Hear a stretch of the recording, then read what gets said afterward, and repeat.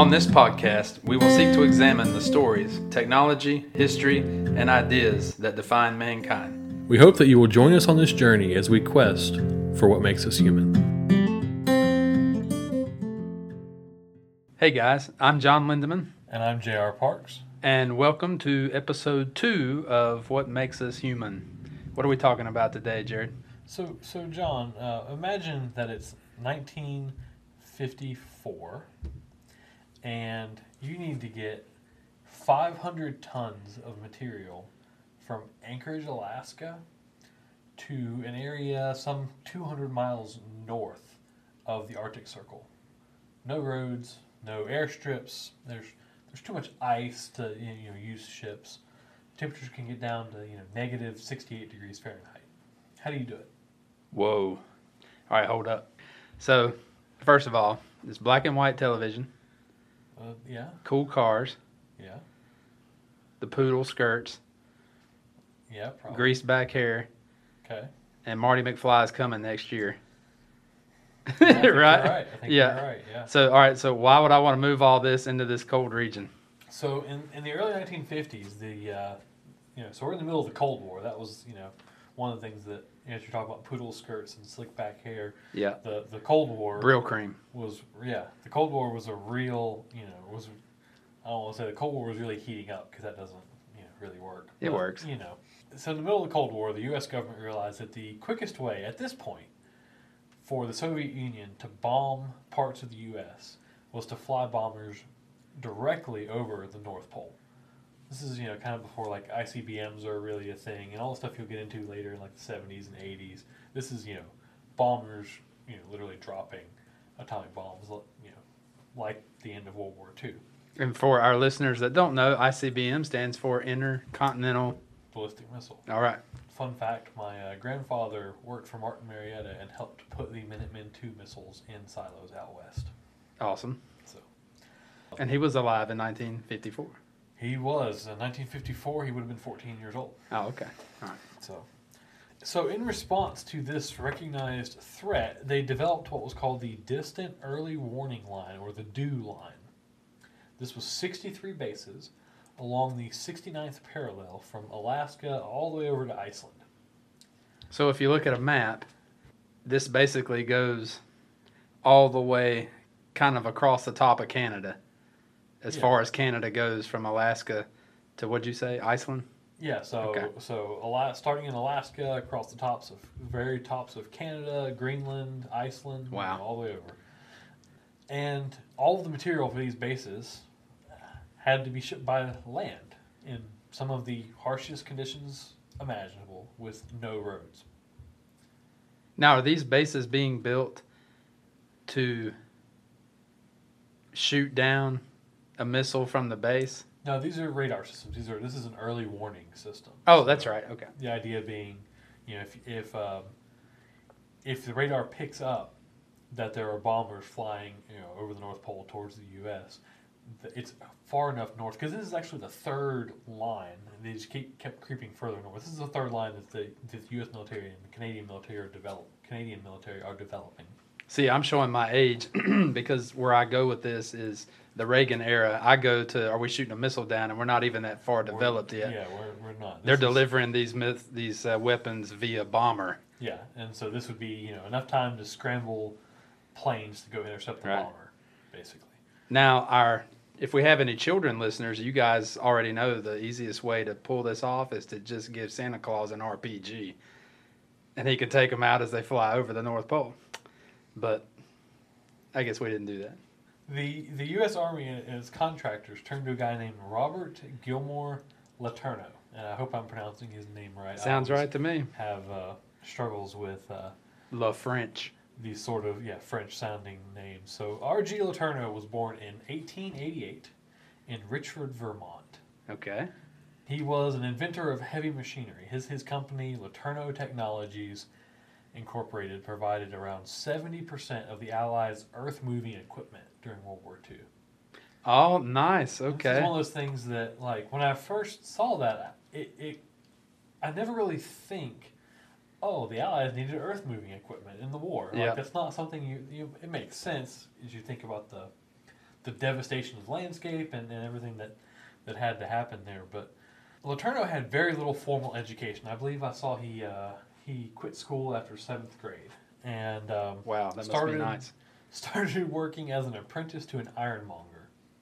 Now, what exactly is an ironmonger? Sounds like somebody that makes fun of iron, like points and laughs at iron. Literally, like, if you think of like an iron worker with a hammer, like molten iron being poured into a mold, and this person's pounding on it, that's an ironmonger. It's the most basic job. It's a rough job. Yes. So he started there, but by the time he died in 1969, he held 300 patents and was a very wealthy man. He even started a university in Texas, which is named after him. 300 patents? Yes. That's up there with like the QVC lady. But in 1953, Letourneau sold his earth-moving business to Westinghouse. Okay. And devoted himself to improving a system that he had been working on that used diesel-electric transmissions for each wheel of a vehicle to move heavy loads. So, instead of kind of having like drive shafts that moved maybe 1 or 2 wheels on a vehicle, or maybe even all-wheel drive vehicles, but it's still the main engine of the vehicle moving it. No, these are actually like individual electric motors powering each wheel. Each wheel.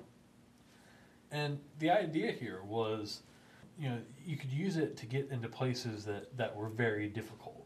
The first of these machines that he developed was the VC-12 Turnitrain. So this is an off-road vehicle designed for logging. And the idea was it could haul logs out without having to build the roads that are required for typical trucks. You think even today, if you see them, go logging some property, they're bringing in a lot of gravel where they're bringing in those trucks to bring the logs out. This is designed to avoid that. You can get into more difficult areas without the trouble of building roads. The VC-12 Turnitrain had a 500 horsepower Cummins VT12 engine with 3 20-ton trailers. Each wheel was powered by a separate electric motor.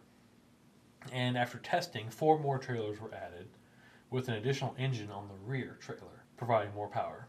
So just like a locomotive, kind of. Yeah, as I say, you've seen the trains that, when they get really long, they'll have another engine or 2 on the back, helping push. The same concept. All right, now with the guy driving this, he worked for the Army, is that right? This is by the Army? Well, this is not by the Army. This is just they're developing. Like, this is their this first is before prototype that. before Okay. the Army took notice. All right, well, could this thing go in reverse? I thought about that earlier today. I'm sure it could, but I did not. Could you imagine trying to back that thing up? Yeah, I did not read anything on that. Okay. It was completed, so the VC-12 Turnitrain was completed in February 1954. Okay. And supported a maximum payload of 140 tons. Wow. So, to your point, the U.S. Army took note of this vehicle and tasked his company with developing the TC-264 snow buggy. Now we're in the money. This vehicle had 8 120-inch rubber tires that allowed it to essentially float across like the snow and the tundra, because the ratio of rubber tires to the vehicle's weight. And if you missed that, folks, that's 10-foot tires. Absolutely. Yeah. Okay. It was completed in June 1954 and sent to Greenland for testing. They actually used it in Greenland to haul some of this material that was needed for that end of the dew line. In the 1980s, this is a funny side note that I came across with this. The owner of the Bigfoot monster truck came across 4 of these giant 120-inch tires from a Seattle junkyard and purchased them for $1,000. And they were purchased on the Bigfoot 4 and 5. So if you think of the Bigfoot with those giant, massive tires, yes, that actually came off of the TC-264 snow buggy. Alaska Freight Lines, which was contracted with delivering this 500 tons of equipment to the dew line, requested a vehicle of their own from the Letourneau Company. The resulting vehicle was the VC-22 Snow Freighter. This is a single locomotive and 6 cars able to haul 150 tons, cross rivers up to 4 feet deep, cut through snowdrifts, and operate at temperatures as low as negative 68 degrees Fahrenheit. The vehicle provided AC power from a 400 horsepower Cummins NVH12, again powering each wheel of the vehicle individually. It's 274 feet long, and it's an off-road train basically. It looks like a train with this big engine car up front and then the trailers behind it, but it's totally off-road. So if you look this up, it looks like Tonka cracked out of its mind. I mean, this is awesome. If you're into Tonka trucks or something, this is your thing. Yeah, my 6-year-old nephew loves like all kinds of heavy machinery and stuff, and Yeah. I want to show him a picture that I'll reference here in a minute. Now, what's the max speed of this booger? I read on one of them that I think it was the final one that it could haul its 150 tons or whatever at like 20 miles per hour. What? So it's not breaking any land speed records, Right. but still, it's... Okay, well, hold up. So, I'm getting tickled. So, this journey is a 400-mile journey, right? Yes. So, the math is probably pretty easy on that. We'll get into that. Oh, okay. Because the final one, the one that You're going to have some cans of Viennas or something if you're driving this. Yeah. Yeah. So the final one, when we get to that, the final prototype kind of took all that into consideration. The VC-22 Snow Freighter was completed and sent to Alaska in February 1955. Okay. It performed its duties well in 1955, but in 1956, a fire in the engine compartment resulted in the remains having to be pulled out of Canada. Mm. I have to wonder, what would it take to tow something this large? I mean, something similar size, right? Like, did they get another VC-22 Snow Freighter to come tow it out of Well, Canada? I think this is where Godzilla comes in, and he just drags it out. It's now the remains of that thing are in Alaska, right? Yeah, so they weren't halfway on this trip, and then all of a sudden, so they tow it back, and shortly after this incident, Alaska Freight Line's contract for the DEW line ran up, and so the remains of this vehicle were just left to rot near the Steese Highway outside Fairbanks, Alaska. You can actually see the remains of this on Google Maps, and I'm going to put a link to that in the show notes for our listeners. It's fascinating.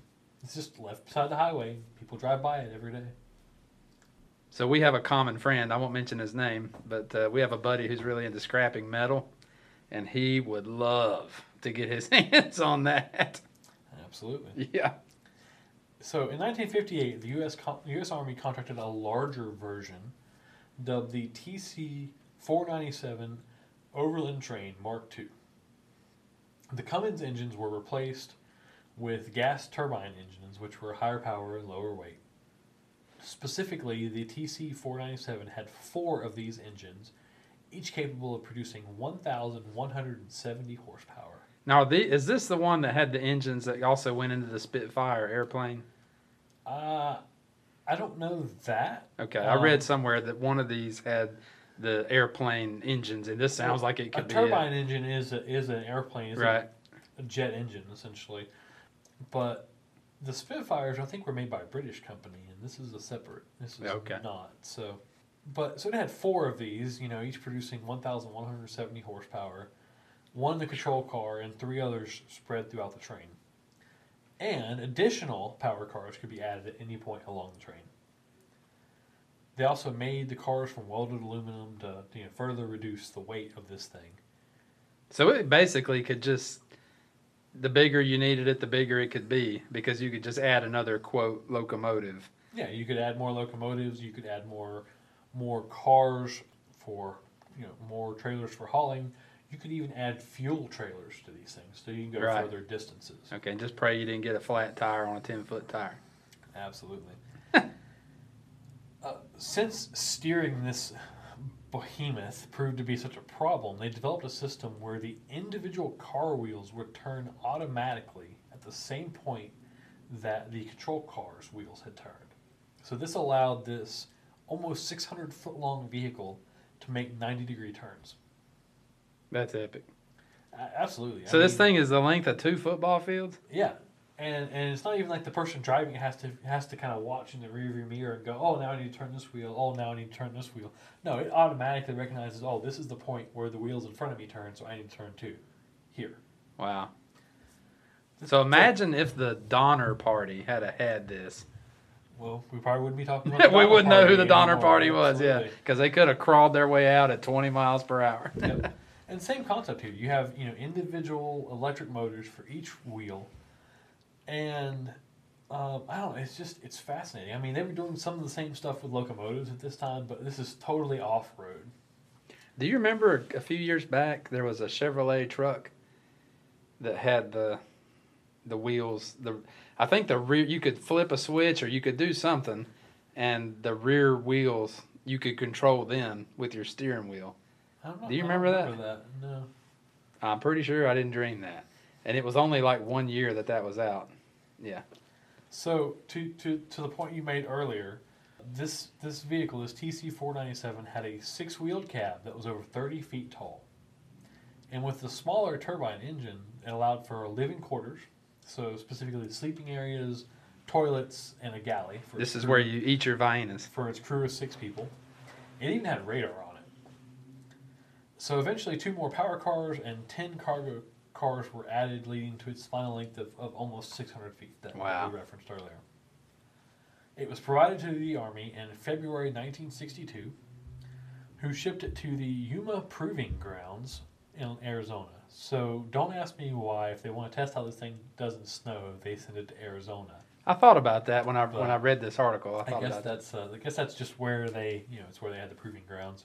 Otherwise, I guess they could just kind of off-road it in Alaska and see what it does. But it performed very well in testing. But by this point in 1962, the heavy lift helicopters like the Sikorsky were coming into their own, and the Army decided to use them for the project. So, like a lot of technology, by the time this was perfected, it was already obsolete. Yep. So the vehicle remained unused for some time, and eventually the cars were sold to a local scrap dealer. The control cab remains the Yuma Proving Grounds Heritage Center to this day, and it retains the record for the longest off-road vehicle ever created. Yeah, that will probably stand. I don't see a lot of needs for, 600 plus foot long off-road vehicles. It's a very unique use case, and as we've seen, that use case has already been surpassed with better technology. Have you seen the picture of the CH-54 Sikorsky? Yes. That is weird looking. So if you look that up, you have a helicopter that looks like it's missing 90% of the main body, and that is where it tucks in the vehicle or generator or whatever that it's going to carry. Yep.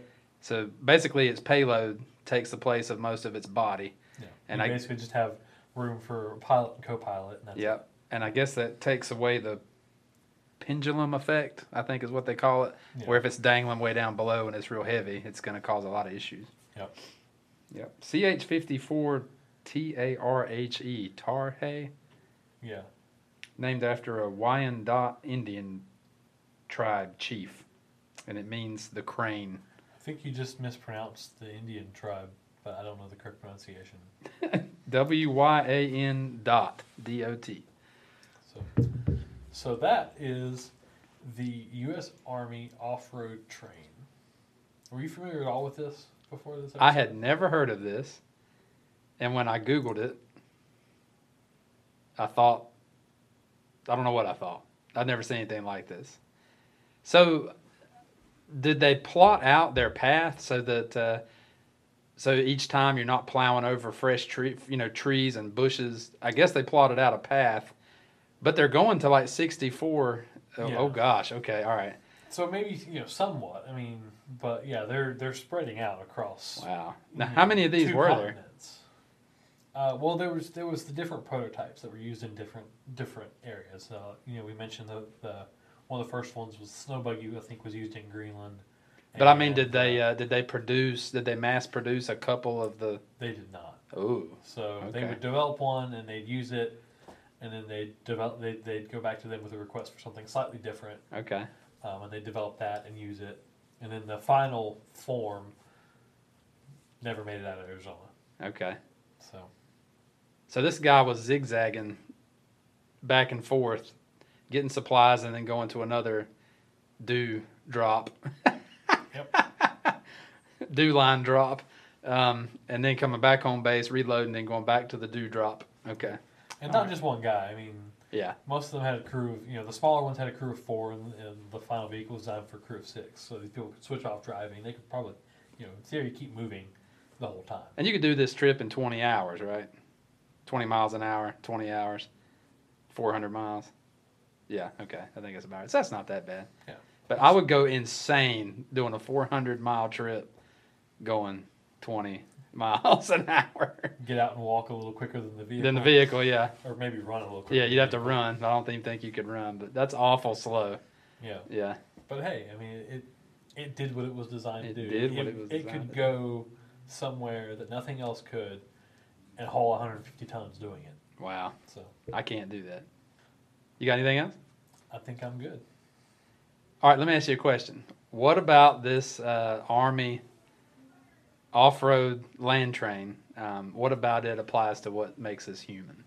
The ingenuity of human beings to overcome obstacles and problems that they face. This was a very unique use case to the point that we haven't had any request for anything like it since. Yeah. So just the ingenuity of human beings to solve problems. Unfortunately, the problem was caused by other human beings. Yeah. That's true. All right. Sweet. Well, we hope you've enjoyed this, guys. Tune in next time.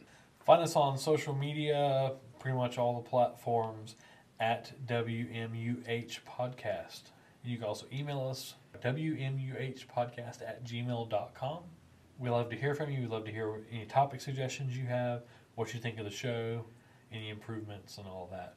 We're now on pretty much all the major podcast platforms, so recommend us to your friends, rate us on iTunes and any other platform, and let us know what you think. See you.